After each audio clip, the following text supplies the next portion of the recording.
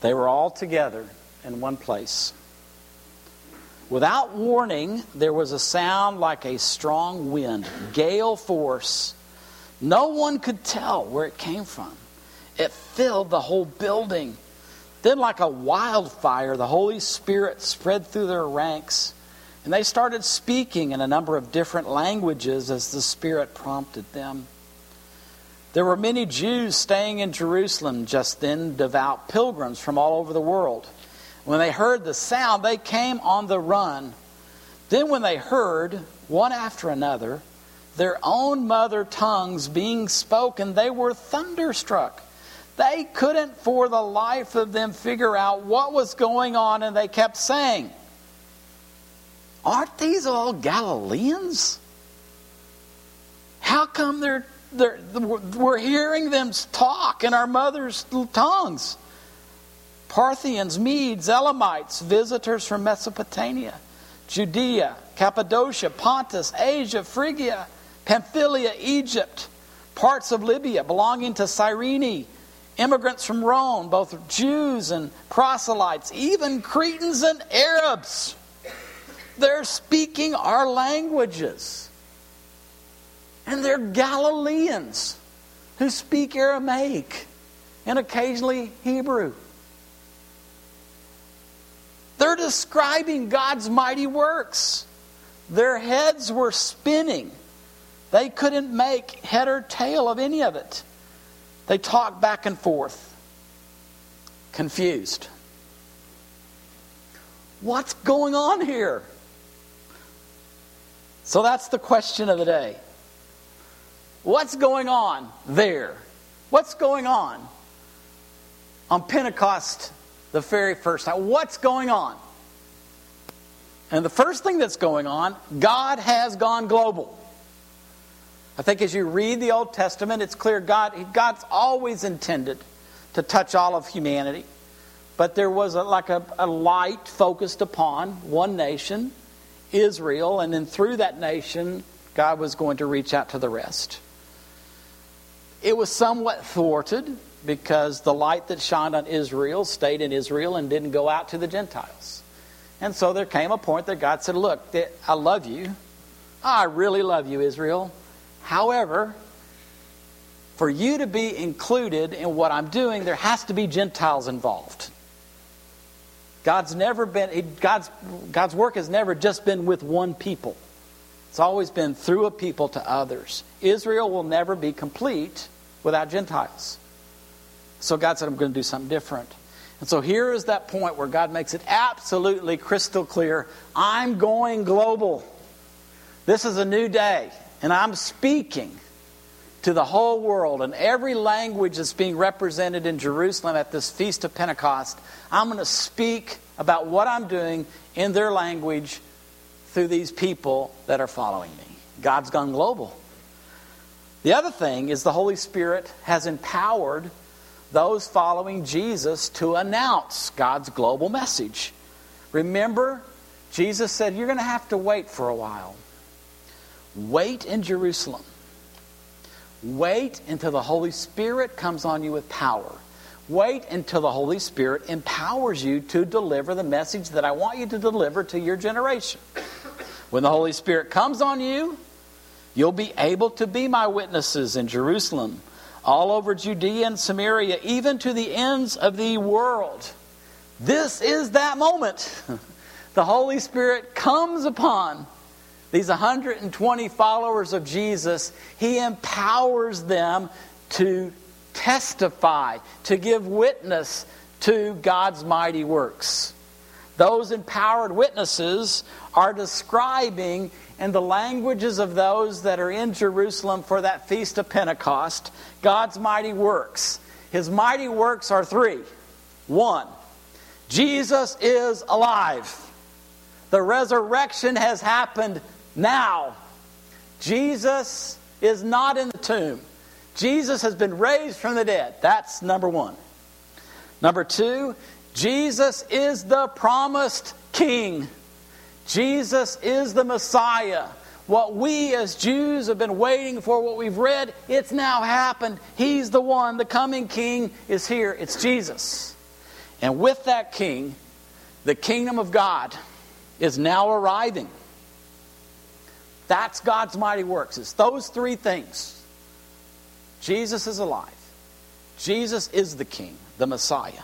And the kingdom of God is arriving. Now you may wonder, what difference does that make? What difference does it make that Jesus is alive? That Jesus is the Messiah, the king, and that the kingdom is arriving? I think for them and for us, if this doesn't mean anything to us, I don't know what is going to mean anything to us. It means that humanity's rebellion against the rule of God is forgiven once and for all. So you go back to the garden, God set up a rule. His rule was, enjoy, have a great time, eat whatever you want. Just don't. One tree, don't eat of that. There was a rebellion in the garden against the rule of God.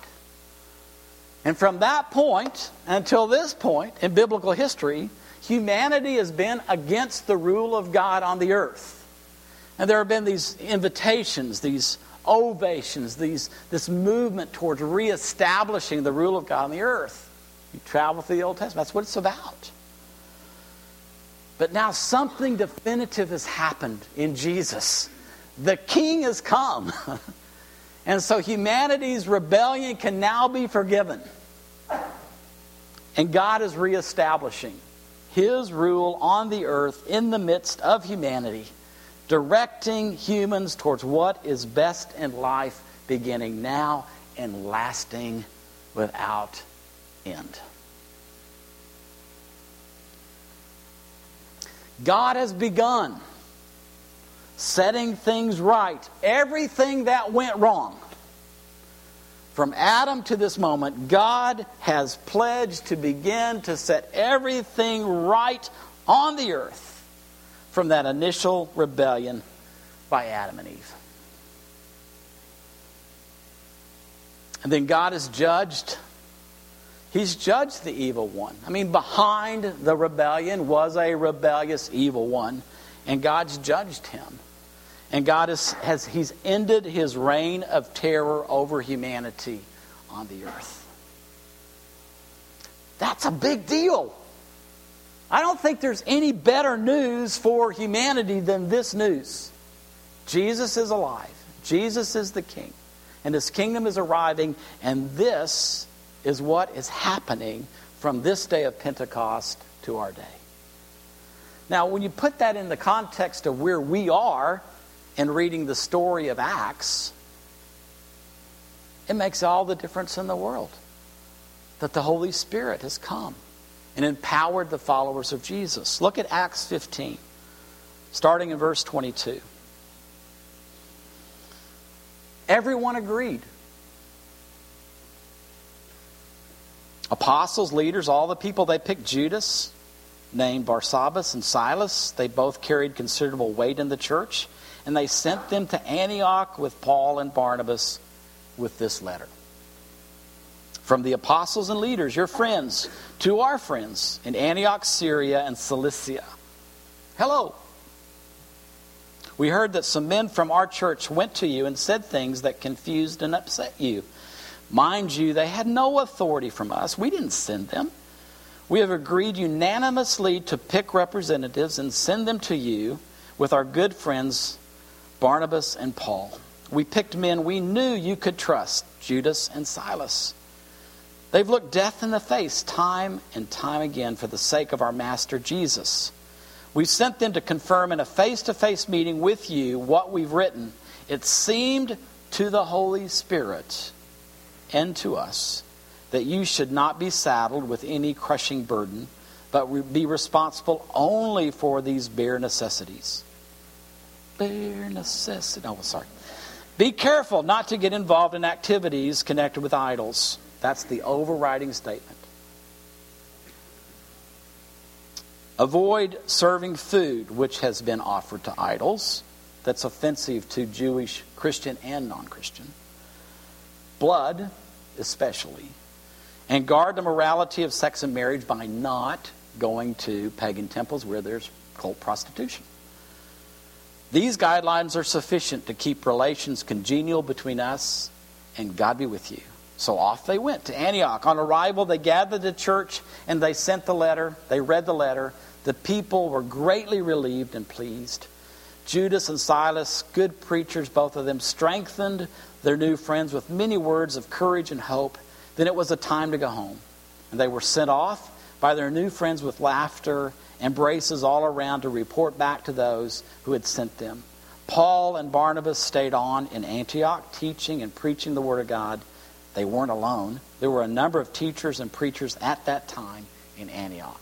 Now, what I want you to see in reading that is that the Holy Spirit made all the difference in so many ways in what we just read.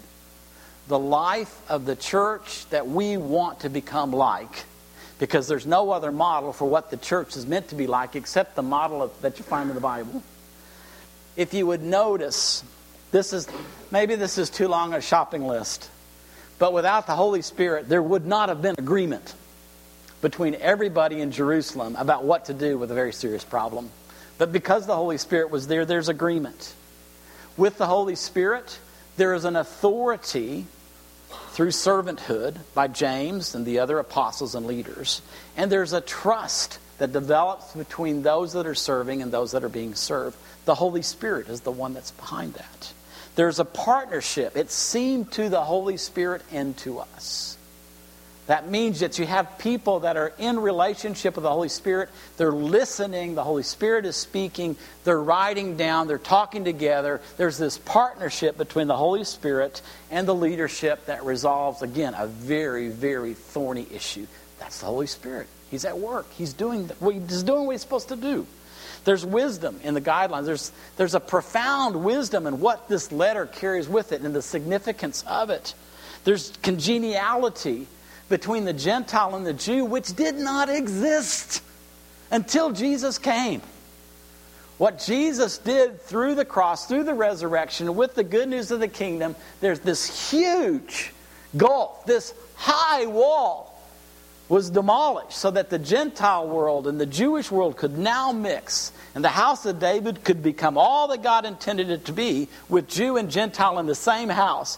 That's happening. Why? Because the Holy Spirit's come. It would not have happened without the Holy Spirit. The sense that God is with us. Hello, God is with us. It's the Holy Spirit. He keeps showing up. He's with us. Words of courage and hope spoken by preachers that are empowered by the Holy Spirit.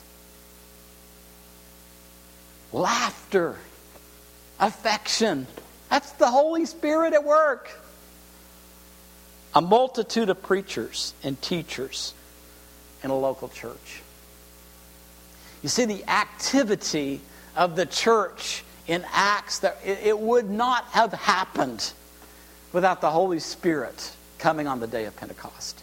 The Holy Spirit came on the day of Pentecost. He empowered the witnesses, and it continues into this chapter. The whole life of the church is empowered by the Holy Spirit. So I want to bring that to us as a community and just, again, go over the top. Maybe a little obnoxious, but here it comes. Get ready.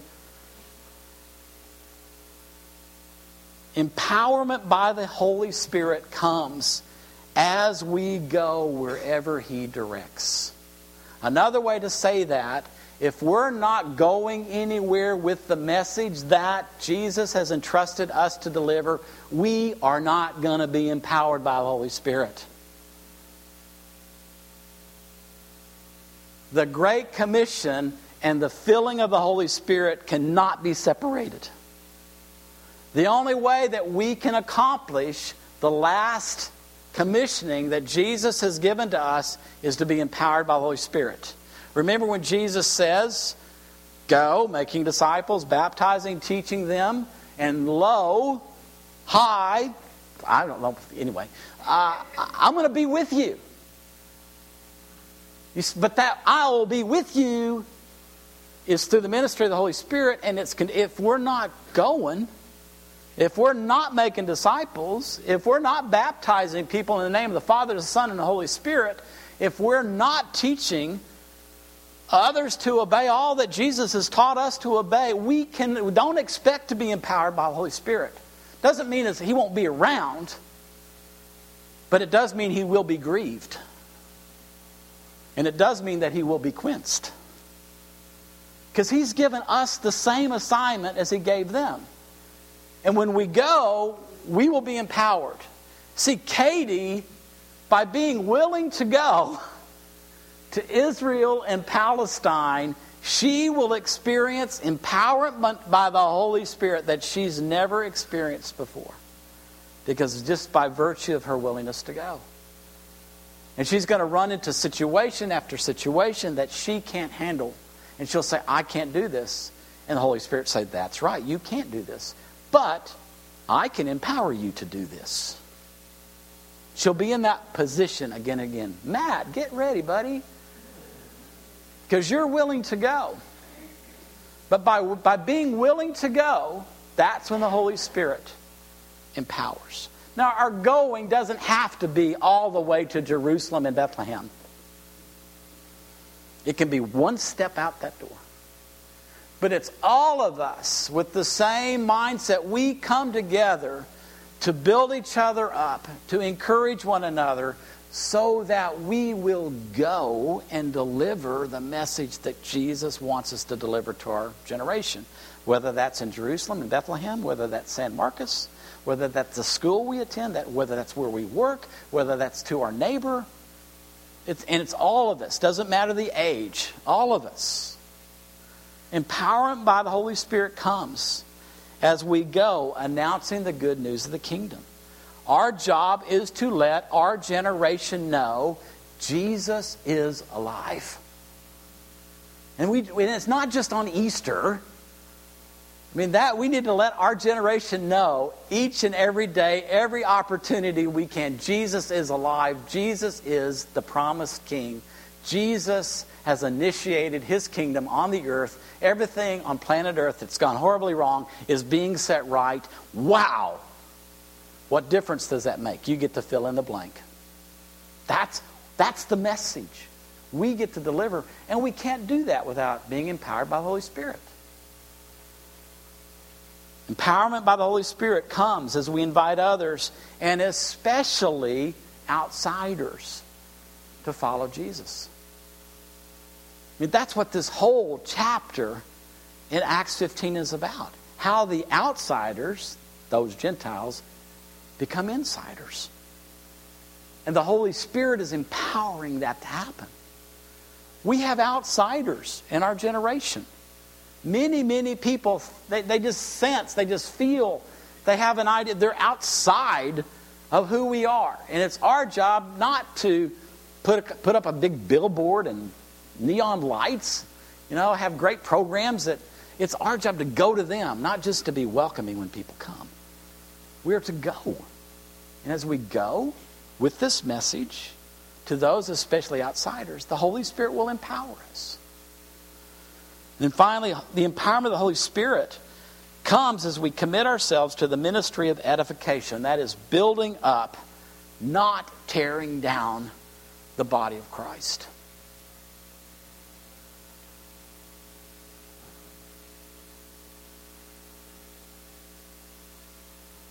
Pentecost is an event in our history.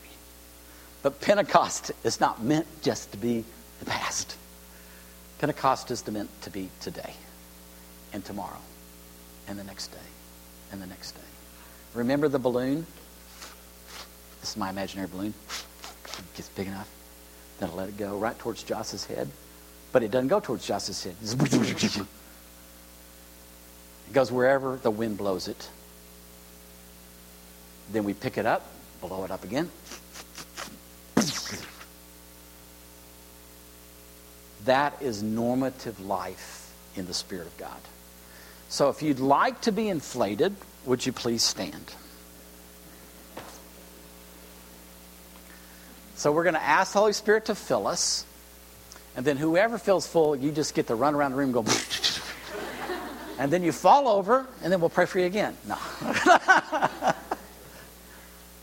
This is the adventure that a holy God would want to empower us from the inside out to deliver this, world-changing message to our generation. Oh my goodness.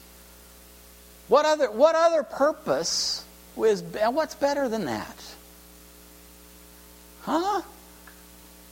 Holy Spirit. We've said it so many ways today, and I know you're not deaf, and I know you're not dumb. Our invitation is simply that you would come and that you'd fill us just like that balloon, that you just breathe your breath into our soul.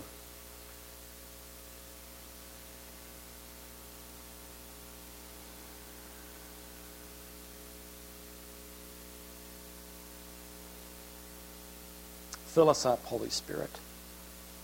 Empower us, because we want to be witnesses of our King and His kingdom in our generation, today, on this earth, right now. Fill us up, Holy Spirit.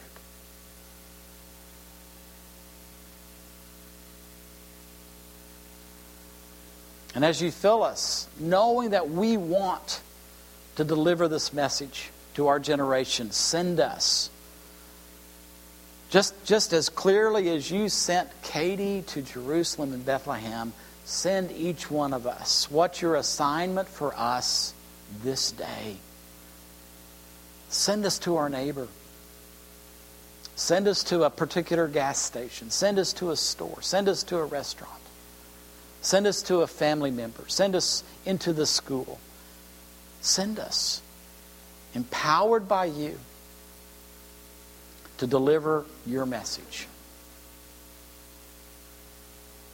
Holy Spirit, we want our generation to know that Jesus is alive. We want our generation to know that Jesus is the forever King. We want our generation to know that Jesus has begun to set things right on planet Earth, and He won't be stopped. It's a new day. It's a bigger day. It's a better day. Empower us to deliver that message to our generation. You know the gifts that we need. You know the character that we need. Empower us with each and every gift. Empower us with all of the character. Empower us and send us.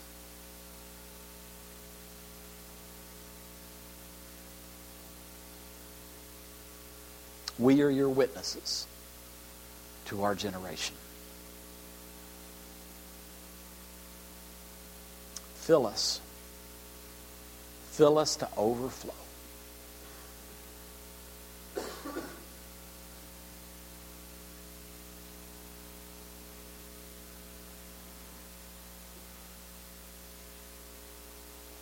Just want to invite you just to linger. And just in your kind of your own words, just a similar type prayer. Just your personal invitation. You saying to the Holy Spirit, Holy Spirit, I welcome you. I need you. I want you to fill me. I want to just give you the moment just to personalize that prayer.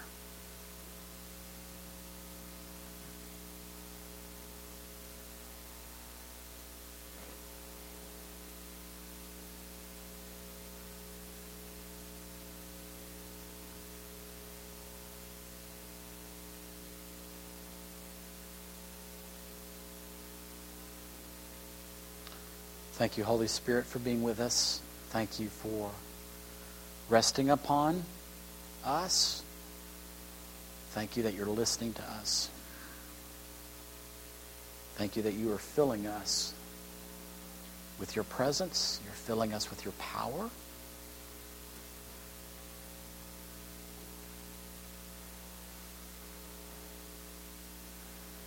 Breathe on us, breath of God. Fill us with life anew.